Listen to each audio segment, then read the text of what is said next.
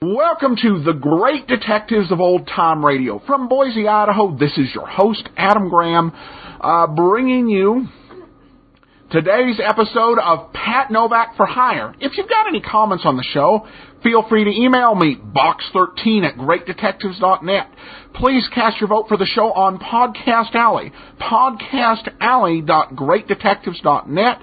Please remember our listener survey, survey.greatdetectives.net. All right, well, we've got a couple news items. I'm going to let you know brief, and then we'll go somewhat in-depth. First of all, we're going to talk a little bit more about the movie feature, and some of the movies that we can do, some of those we can't. There's pretty limited by those that are in the public domain. And then a little bit about the app and what the big benefits of that are. All right, well, first of all, when we do the movies, we want to be sure that those that we do are public domain. Unfortunately, what that means is most of the greatest detective movies are simply not available to us. If a film was made after 1923, generally it's under copyright, a film or television show. There are many exceptions, and this happened when the studios forgot to renew their copyrights. And basically any film made after 1964 that was originally copyrighted and had the appropriate notice on it, basically is not in the public domain. The government automatically renewed every copyright that was made after 1964 to the term of 95 years. So basically, those are kind of the limits we face here. So can't play the movie The Maltese Falcon. Can't play the movie The Big Sleep. So those, but there are plenty that did make it into the public domain. But we'll kind of stretch a little bit on some of them. We'll throw in some that are kind of detective comedies, some that are a few that are maybe more mysteries than detective stories, as long as they've got a strong character that we care about. We're not just, we'll try and keep it though in the mystery detective realm. And now on to the app. Well, what can I tell you about the app? The app, first of all, they've got this fantastic artistic rendering of Humphrey Bogart on the app. Really looks great. And with the app, the big things that it does is, number one, there are some extras that I throw in on the app that you won't get just listening to the main podcast. The main one is that on the app, one of the episode level extras you get is you get my commentary on the videos that are played, and then we also will throw in some extras generally each month with the actors who played some of our great detectives in some of their different roles. So if you're like, I'd like to listen to a little more Alan Ladd, or I'd like to listen to a little more Basil Rathbone outside of the detective realm, we're going to throw in generally one of those a month. The first one we're going to do will actually be this Thursday. So February's will feature Basil Rathbone in one of his more typical roles that he got in Hollywood. It's going to be his role as a French pirate in Captain Blood. He doesn't star in Captain Blood, but you can take a listen, get a little extra get a little extra Basil Rathbone, and get some swashbuckling fun. So that, and one of my favorite features is the ability to star a show. This puts a bookmark on it so that you can be able to actually mark the shows that you just really, really like and you'd like to hear again. So you just go ahead and you hit the star, and it'll be there. And that's helpful with this show, because if you think, I really like that Box 13 episode from 8 weeks ago, or I want something I can tell my boss, let me listen to the Pat Novak episode. Warning, not responsible for termination of employment resulting from using lines from Pat Novak on your boss. But you can basically, on the left-hand side, you just hit the star button, and you want to go back to that episode, a month or two from now, you just hit the starred button along the bottom, and it will show those episodes that you have favorited, bookmarked, so you can go back to them without scrolling. So, and this works for the iPhone as well as the iPod Touch. Does require a Wi-Fi connection if you've got the iPod Touch. So check that out, app.greatdetectives.net. Since that was a bit of an advertisement there, just explaining all that, I won't go into a whole lot on Johnny Dollar Air. Just remember JohnnyDollarAir.com for your travel needs, and support old-time radio as well. But we're going to get into today's episode of Pat Novak for Hire. This one is called Agnes Bolton. And I should be clear that there is a missing episode between last week's episode we played and this one. The somewhat good news is that missing episode is actually in existence. It's sort of. The episode itself is gone, but you can find the script to the episode Lola Madden, and you can read it. It's pretty standard Pat Novak stuff. But you got the whole script that's available, except for Pat Novak's summation. But actual performance isn't out there, and I'm not even aware of like an amateur theater group that's performed it and released it.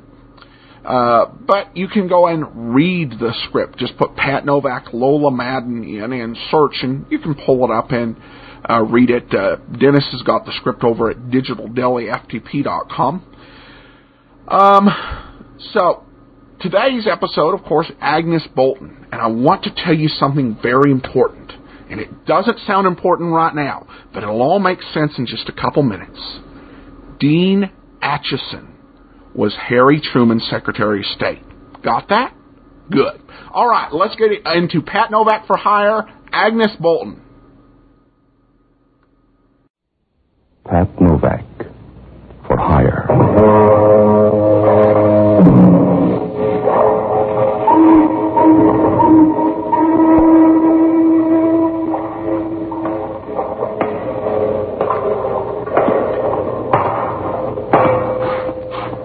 Sure, I'm Pat Novak, for hire.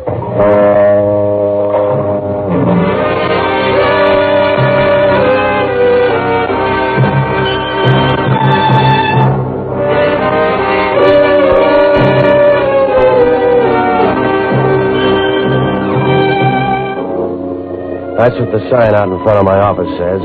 Pat Novak for hire. It's about the only way to make a living down on the waterfront in San Francisco. Because around here, a set of morals won't cause any more stir than Mother's Day in an orphanage. Maybe that's not good, but that's the way it is. And it wouldn't do any good to build a church down here, because some guy would muscle in and start cutting the wine with wood alcohol.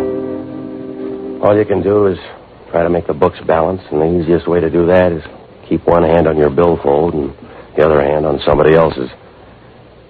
Oh, I rent boats and do anything else that'll buy a warm winter. Works out all right. It saves the government a lot of money. But if anything goes wrong, your trouble comes hard. It doesn't do any good to sing the blues, because down here, you're just another guy in the chorus. I found that out Wednesday afternoon. It started to rain up by Pier 19, and I knew there was a storm on the way. The bay looked flat and smoothed over, but you can say that for a lot of quarrels. So I closed the office and walked down to the barber shop for a shave. The barber lathered me up so I couldn't answer back and started to tell me how Dean Atchison ought to handle things. About 5 minutes later, somebody walked into the shop and started tapping my foot. He got tired of that and moved up to my chest. Hey, you listening? Hey. Stop pushing. That's my chest, not a buzzer. Are you listening? Yeah. What's on your mind? Hey, I want to talk to you alone. He's a barber. He won't listen. Let's go alone. All right, let's go. I'll be back in a minute. How do you like that? I got a 14 costume wife. He says... I want to hire you tonight. Will you do something for me? Not for friendship. I give you $200 to follow a woman. I've done it for less. Not this kind. Her name is Agnes Bolton. You'll find her at 7 o'clock tonight down at this bowling alley. Here's the card. Mm-hmm. Address is there. How do I spot her? Read it off an ankle bracelet? You won't have any trouble. She's a large woman, about 50 years old, with a reddish face. Well, that's no help. For 50, she sounds normal. Not Agnes. She couldn't pass for 90. She'll be playing in the last alley with a women's team called the Playmores. Yeah? You'll follow her out of the bowling alley. Somewhere along the line, she'll pick up a green leather bag. After that, I need your help. It doesn't sound like love. She'll go to the yacht harbor, get aboard a boat called Seventh Heaven. I want you to have your boat ready and follow her into the bay. She'll leave that bag aboard some ship. I want to know the name of it. Now, is that $200 worth? Yes. I'll wait for you in your office. Contact me there and be careful. Is she that tough? No, but her friends are. With a figure like that, how come she's got any? They're holdovers. Now, just be careful. Yeah, well, it sounds easy at these prices. That depends on your luck, Mr. Novak. If it turns bad, you've been cheating.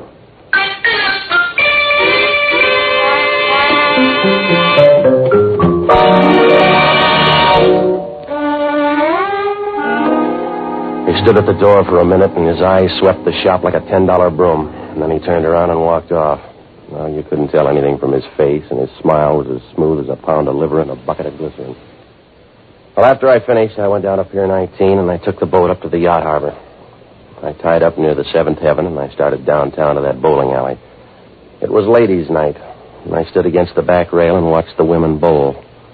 Most of them were wearing slacks, and if I ever get a few bucks ahead, I know the right business. At least the demand is there. About 10 minutes after I got there, Agnes Bolton showed up, and I knew right away Max Hunter overrated her.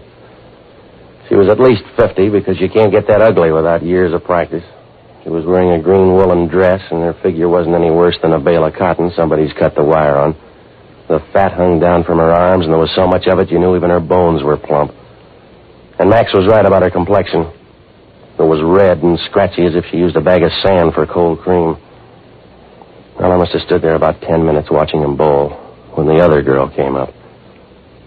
I didn't see her, but I felt her as she brushed up against me from behind. She leaned on the railing close to me, and when she started to talk, it was like grafting a hot iron onto your spine. You look sad, Mr. Novak. Is it the view? What are you, the repair squad? No. I want you to do me a favor. You do me one. Slide over. I bruise easy. Oh? Now, what's on your mind? I want you to do me a favor. Don't follow Agnes Bolton. You're pretty, but I got Max Hunter's dough. I'll help you spend it. Don't let Agnes Bolton get to that boat. Look, Angel, go warm up an armory. I got a deal. Suppose I tell Agnes Bolton you're going to follow her. You tell her first without tagging by here. Now, if you got something on your mind, lay it on the line or relax. I want her worse than Max Hunter does. When she gets that green bag, I want you to bring her to me. I couldn't move her that far. You better rent a derrick. Please, Mr. Novak. It's important to me. I want to talk to Agnes Bolton.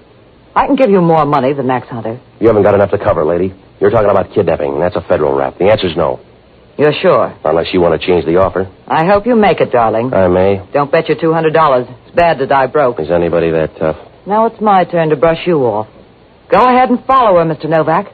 But I'll bet you have to roll her the last couple of miles. And unless you can prove it's an election bet, the police will cause you trouble.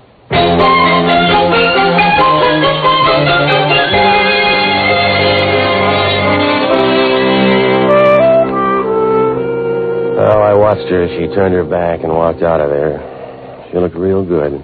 She was wearing a tight jersey dress that gave you the idea she either thought the weather was warm or she wasn't much on details. Well, I turned around and looked for Agnes Bolton. The game was breaking up, and she started into the dressing room. A few minutes later, she came out and started down Market Street. There was no trouble following her. You could see her in the crowd. She rolled from side to side as she walked, and when she bumped into anybody, they looked back at her as if they'd been hit in the chest with a sack of jelly. She crossed the street at Stockton, went into a little coin shop. She came out about 5 minutes later with a green leather bag. She strapped it over her shoulder, and she held onto her purse with the other hand. At Powell Street, she got on the cable car up near the front. I moved up there to be safe. She looked heavy enough to tip a cable car uphill. In that light, she didn't look any better. Part of her hair had come undone and hung down in her face like the branches on a dead tree. I noticed her eyes for the first time. They were small and so close together they could have saved time and put them in one socket. Well, she got off the cable car at Geary and walked into a hotel. I followed her and watched her squeeze into a telephone booth on the other side of the lobby. The way she fit, a sardine ought to be happy. She took some money out of her purse and started to dial. A couple of people moved in front of her, and I didn't get a look at her for about 5 minutes. And when they moved away, she was still talking to somebody. I looked up about 10 minutes later, and I knew something was wrong. Her head was pressed against the phone. She'd run out of conversation. I walked across the lobby and opened the door to get to the phone booth. She fell out as old as she'd ever get. Here, hey, help me get over to the couch, will you? Yes, sir. Was she your wife? If she was, this is the way I'd want her. Her purse is spilled all over the floor. Sure is a mess. Yeah. She's some relative, huh? Look, mister, stop trying to pair us up. I was around when she tumbled out, that's all. Yeah.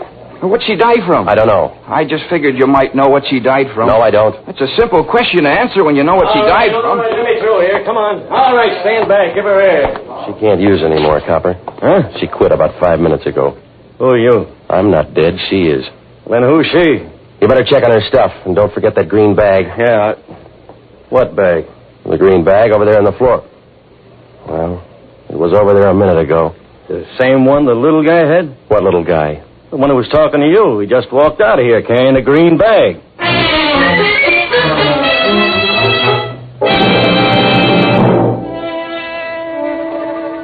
Oh, I got out on the street, and the little man had just crossed Geary.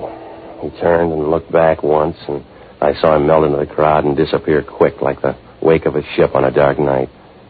When I came back to the lobby, the copper was over by the couch making noises in his throat as if he was trying to eat a pound of cellophane. The manager of the hotel was wringing his hands and making little steps like a ballet dancer with a hot foot. The copper took my name and put in a call to homicide, and a few minutes later, I got into that phone booth. There was a number on the pad, and I took it down. It was Greystone 42961. Well, it didn't prove much, but Agnes Bolton wasn't out to prove much tonight. I began going through the phone book, but there was no Max Hunter listed, and when I called the office, nobody answered. I knew there was as much chance of him showing up as a second piece of butter on a 50-cent lunch. I ran down that Greystone number and found out it was an address out on Post Street. I walked through the lobby and out the side door. Some of the people were out of the dining room, and they looked mad because Agnes Bolton had died during the roast beef instead of later. Well, I walked down Geary to the Union Square garage and gave the guy my ticket. He started down the ramp for the car, and I stood there waiting. I must have looked lonely, because Hellman from Homicide shoved up near the cashier's cage and started over. He made his way through the cars, and as he squeezed by the last one, he looked like a sea lion. Hello, Novak. We identified her. Well, you had lots to work with, Hellman. Where are you going? Out on Post Street. I'll go with you. Her name was Agnes Bolton. You read it somewhere? She was a government agent. They got their money's worth. Coroner says she died of quick poison. How quick? 5 minutes. You're working him too hard, Hellman. He's got a license. He says 5 minutes. She was in that phone booth 10 minutes. Nobody got to her. She looked dead to me, Novak. I don't believe you. Well, I'm hurt. I don't believe a thing you say. That's up to you. I'm not starting a religion, Hellman. I watched her for 10 minutes. Nobody got to her. You better check on that little guy. Yeah? She was carrying a green bag. A little guy walked out of there with it. He sounds hard to find. You don't. Hey, mister, is this your ticket? Yeah, it's a blue Nash. You better come down and drive it up. Why? I can't get to the wheel. The guy on there won't move. Huh? I don't blame him either. When you're dead, you got a right to rest.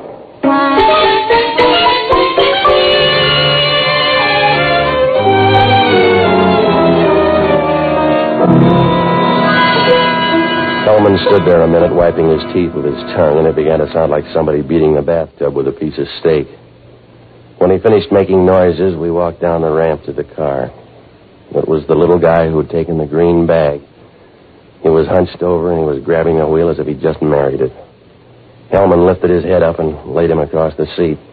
The light was bad, but You could see a little of his face. There was watering around his forehead, and the damp hair was plastered down under his hat brim. The perspiration had broken up and started to run down his forehead like tears, and you got the idea he cried out of his hairline instead of his eyes. He didn't look surprised or pained. He just stared with a puzzled look as if he'd missed part of the conversation. Hellman stood there trying to wipe some egg off his coat and turning to look at the guy to make sure he didn't leave. So what happened, Novak? So he had an automobile accident, Hellman. I don't know. He's your passenger? He bummed the ride himself. When I saw him, he was on his way with that green bag. Where is it? He got talked out of it. You better check on a guy named Max Hunter. Whose cousin is he? He gave me $200 a tail, Agnes Bolton. I got another offer, too. Yeah? A blonde biscuit, and she said everything on the beat. For a total stranger, you sure met a lot of people. You better meet a lot of them, too, Hellman, because one of them got to Agnes Bolton. How about Junior here? Did he crawl down the ramp and die on your seat covers? I don't know how he got here. Well, maybe you left him here and forgot. No, he wouldn't slip my mind. I haven't murdered anybody in the front seat. Well, but it's lively, though. You better get a story, Novak. You already got mine, Hellman. You won't like the ending. No, but I'll bet you do. I like it fine, Novak. You're the only lead on Agnes Bolton. I'll shop around and get enough to pin you down. You couldn't pin down a dead butterfly, Hellman. You better look up Max Hunter and check on a boat called the Seventh Heaven. I will, and I'll put a tail on you, Novak. Follow you all over San Francisco. He'll go any place. That's fine, because I got a suggestion.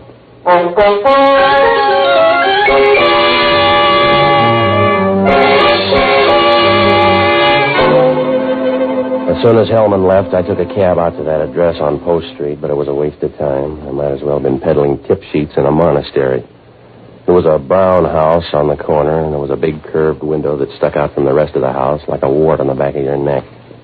A toothy old man answered the door and said he didn't know Agnes Bolton. I was pretty sure he was on the level. He just kept nodding his head and rubbing the wrinkles on his face. There were enough of them there to bundle up and sell as a canal. I left downtown again. On the way, I went by the yacht harbor, and the Seventh Heaven had moved out into the stream. Well, it was raining harder now, and the docks looked shiny as if somebody had given them a coat of egg white. Well, I had a couple of places to hit, so I looked up Jocko Madigan. He's a good guy who never learned that if you keep your foot on a bar rail for 20 years, it'll do more good for your arches than it will for your brain. I finally found him in the hunt room of the Bellevue Hotel. A drink for Mr. Novak. Something to take off the chill. No, I don't want to drink, Jocko, and you've had enough, too. I refuse to shiver to death, Patsy. I'd look terrible with a blue face. Will you stop drinking, Jocko? I hate whiskey, Patsy, but I'm drinking tonight with a purpose. I made a deal with Charlie the bartender to buy every 8th drink, and I've got him on the run. By morning, I'll have him in bankruptcy court. Look, Jocko, I'm in trouble. I always know when I've had enough to drink, Patsy. When I tilt the glass up, the rim rubs against the bridge of my nose. It's a sort of safeguard, so that when my nose begins to break out in blisters, I know I've had enough for the night. Will you listen? Patsy, you sound like a young girl coming home from boarding school. You'll never be on the right side of things. You'll always be in trouble because you're a bad citizen. You're a shabby half-step in the march of progress. All right, Jocko. You don't know the difference between good and evil. For you, all of human endeavor is a vague blur in high heels, and your vocabulary is a few gutter terms sandwiched in between yes and no. You'll never be any good, Patsy. Yeah. You might as well try to recapture melancholy or ventilate a swamp. You haven't a chance, Patsy. You'll never be any good. Are you all through, Jocko? Yes, if you're going to be touchy. Hellman wants me on a murder rap. Yes? Some tubby woman died in a hotel lobby. Sounds like his mother. She was a government agent. I followed her in there. Patsy, you've got to start trusting the government. I was paid to follow her, but she ate some poison somewhere along the line. That's the trouble with food. I got hired by a guy named Max Hunter. Look him up and resign. That's the best way out of this thing. I don't know where to find him, and I think that Max Hunter's a phony. Oh, you got to help me. Yeah? Now, he gave me this card. His prints must be on it. Check it down at headquarters, will you? Find out if he's got a record and then tag by my place. Yes, I better have a drink first. There's an ugly taste in my mouth. I think it's saliva. Will you hurry up, Jocko? All you do is drink. That's all I have left, Patsy. I'm too young to die and too old to do almost anything else. Yeah, sure. It's true, Patsy. When you get to be my age, most of the quiet pleasures are fattening, and most of the active ones would kill me. Good night, lover.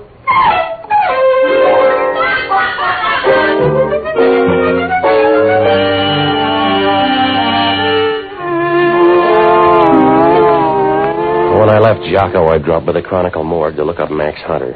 There was nothing under Hunter. I looked through every Max from Bear back to Beer Bum, and I couldn't find a thing.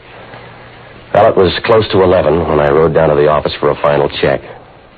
It wasn't raining hard anymore. It was a nice, easy drizzle, and you could hear it playing against the sheds along Pier 19. It sounded quiet, almost private, like the sound a woman makes when she runs her fingernail up and down her stocking. It got on your nerves at first, and you began to enjoy it. The minute I got to the door, I knew something was wrong. There wasn't any reason, but I got the feeling. The same way you know sometimes when you're going to get the busy signal on the phone. I could see her lying there on the floor before I turned on the light. You took one look at her, and you knew she was the sort of girl whose name ought to be Pearl or Myrtle. Somebody'd sapped her, and she was lying with one hand stretched out and the other under her hair. It wasn't really hair. It looked more like a pelt or a raccoon just after a shampoo. It was fuzzed up on the sides, and on top she'd combed it back so tight it was about to go under the scalp. She began to move a little. When I bent over, she started to mumble. What do you want? The rent, if you're going to stay long. Here, put your head up. Are you Mr. Novak? It's too late to change. Where's Agnes Bolton? Where'd she go, Mr. Novak? I don't know where she went. Was she a good girl? Something's happened to her. Don't worry, it won't happen again. Who sent you here, Max Hunter? Yeah. Please help me out. All right, come on. I'm Francine Kane. I came to find out about Agnes Bolton. You're a deep sleeper. What happened? You wouldn't know her. I would if she's a tall blonde on the make for that green bag. Who is she? Joan Hayward. You can find her at the Geary Theater. She an actress? Not exactly. Yeah. Her stray talents, Mr. Novak, are dimensional rather than dramatic. If you're smart, you'll stay away from her. Don't tell him any more, Fran. He's paid up. Hello, Hunter. You oversold me. You give me back the $200. I'm going to give you lots for your money. Don't include Agnes Bolton. I don't know anything about her. Is that a lie? Might be. There's a green bag. Joan Hayward has it. Is that a lie? The little guy didn't think so. She left him dead in my car. Let's go, Fran. Now, you're in a hurry, Max. You're not. I hope you like your office, Novak. Huh? Because this is where you're going to spend the night. Don't let him feel bad, lady. It must have been his turn.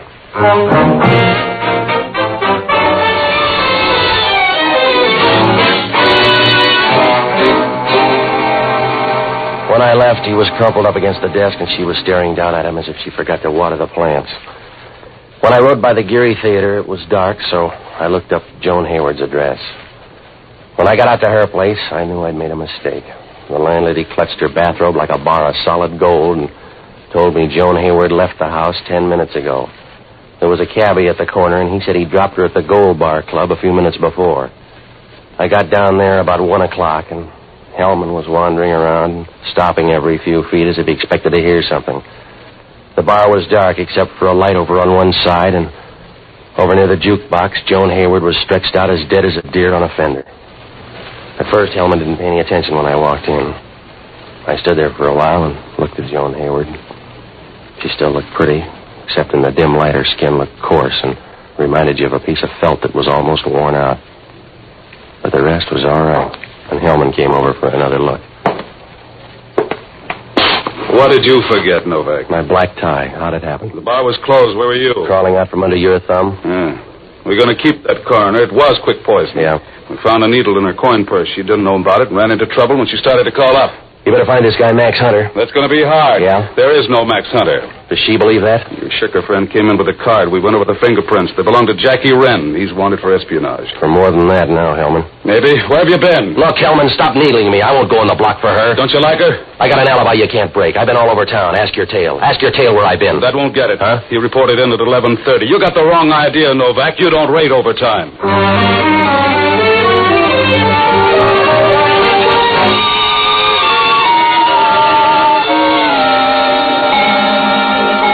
When I left there, I knew everything was downhill.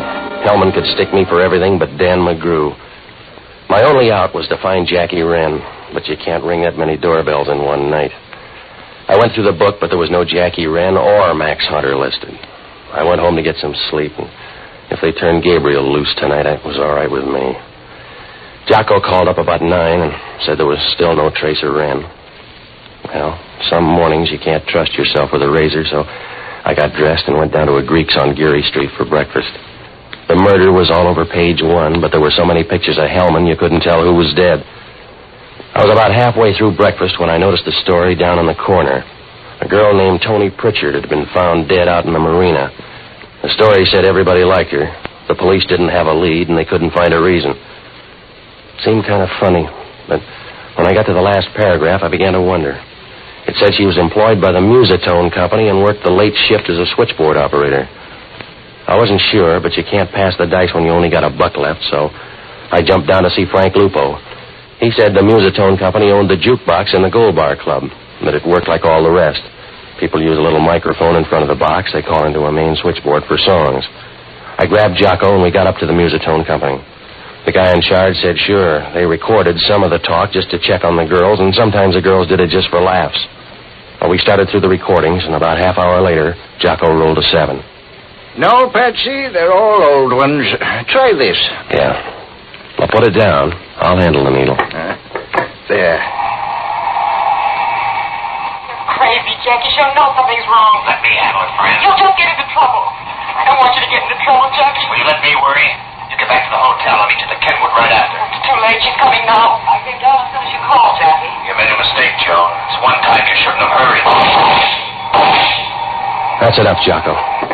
Let's get up to Kenwood. Why don't we think it over a while? Put the record down and come on there at the Kenwood. You heard the shots? That's what I'm worried about. If that fellow's any kind of a mechanic, he's had time to reload.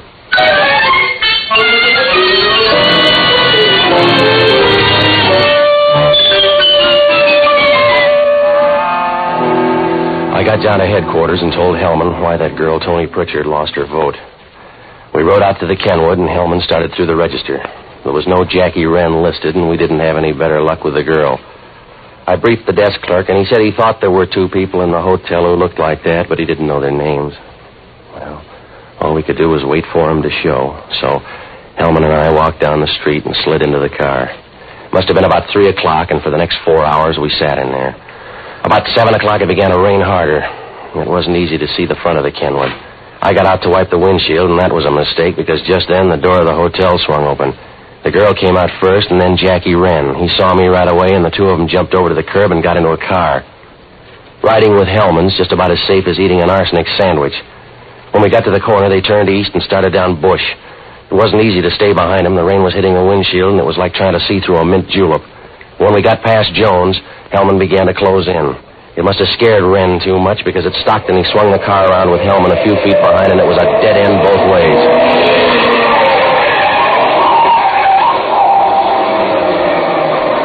You can't get out now. Open the door. Yeah. There he is, over to the wall. Over here, Hellman. He'll go down that embankment on the other side. Well, he can't. It's too steep. Stay on this side. Can you see him? No. But he's around, I think. You got a chance now, Wren. Come on out. I don't like you that well, mister. It's over there by the embankment. Can you see the girl? She's with him. Over to one side. Move up in front. Oh, you're confused, Hellman. I pay the taxes. It's gonna hurt from now on, Wren. I'm coming over. I hope you make it, Copper. All right, Copper, unless you want a medal, I'm through. You don't need the gun, then. Get rid of it.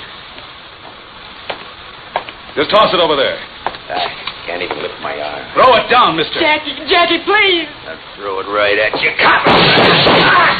Francine, you crazy woman, you crazy. You let him kill me. He's going over that embankment. You let him kill me right in front of you.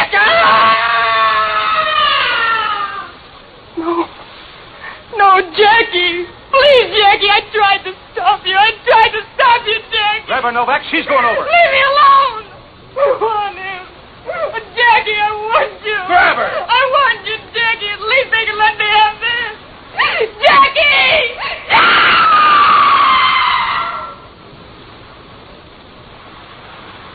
A long way down. Yeah.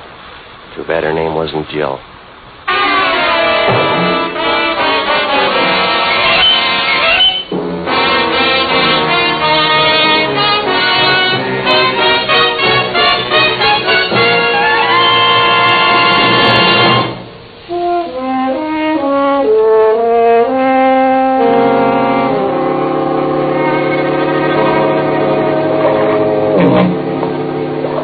Last I saw Francine, she was lying down at the bottom in the rain. Her head was over to one side, and you knew with a little push it'd roll around as easy as a ball bearing on a plate. Her face was clean, but the rain was beginning to wash the dirt down, and when I left, she wasn't pretty anymore. Jackie Wren outlasted her by a few hours, and Hellman used them all. Agnes Bolton was carrying government papers bound for China. The four people were split into teams. Jackie Wren and Francine were trying to outbid Joan Hayward and the little guy. The way Jackie had it figured, he'd find out what ship they were going out on and pick it up from there. Joan Hayward knew he was dealing with me, so she followed me after I left that barber shop. She saw me park the car in that garage and tailed me down to the bowling alley. She planted the needle in Agnes Bolton's purse, and the little guy tagged along behind waiting for something to happen. Just to be on the safe side in case anything went wrong, Joan doubled by the office and gave Francine a headache.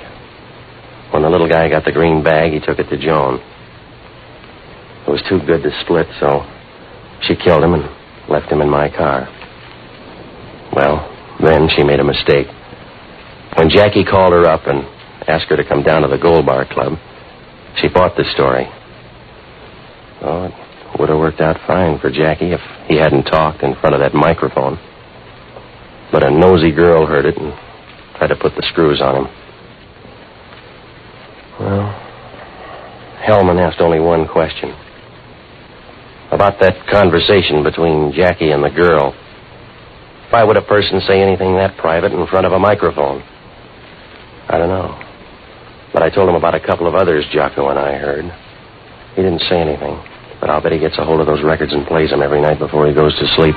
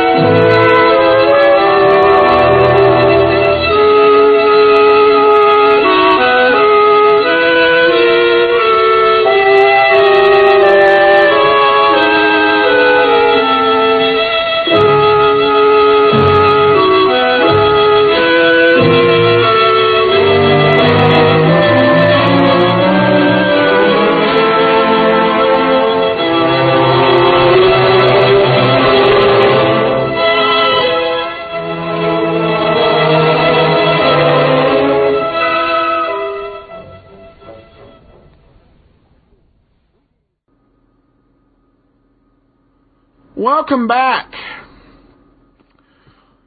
Told you, Dean Acheson.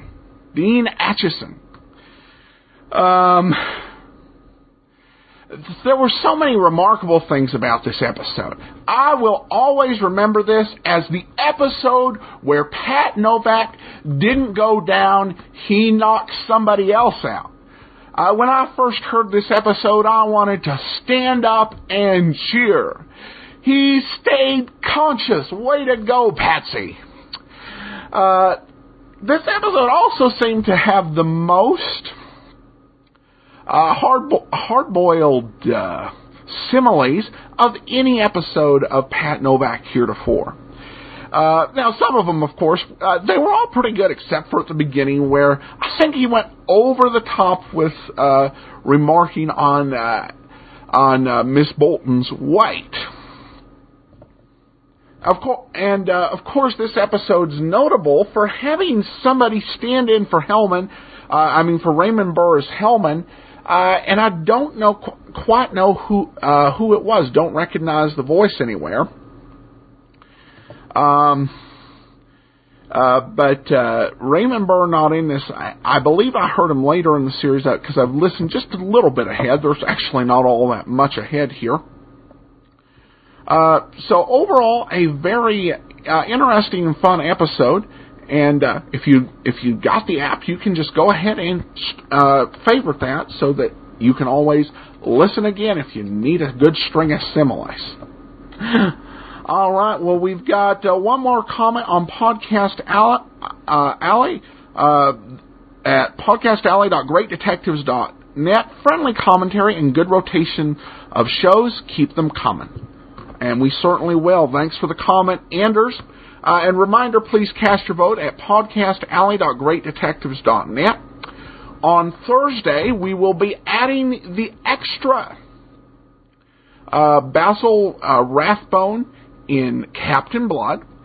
And then on Saturday, be listening for, or actually watching for our monthly video special, Sherlock Holmes and the Secret Weapon. But we will be back on Wednesday with Let George Do It.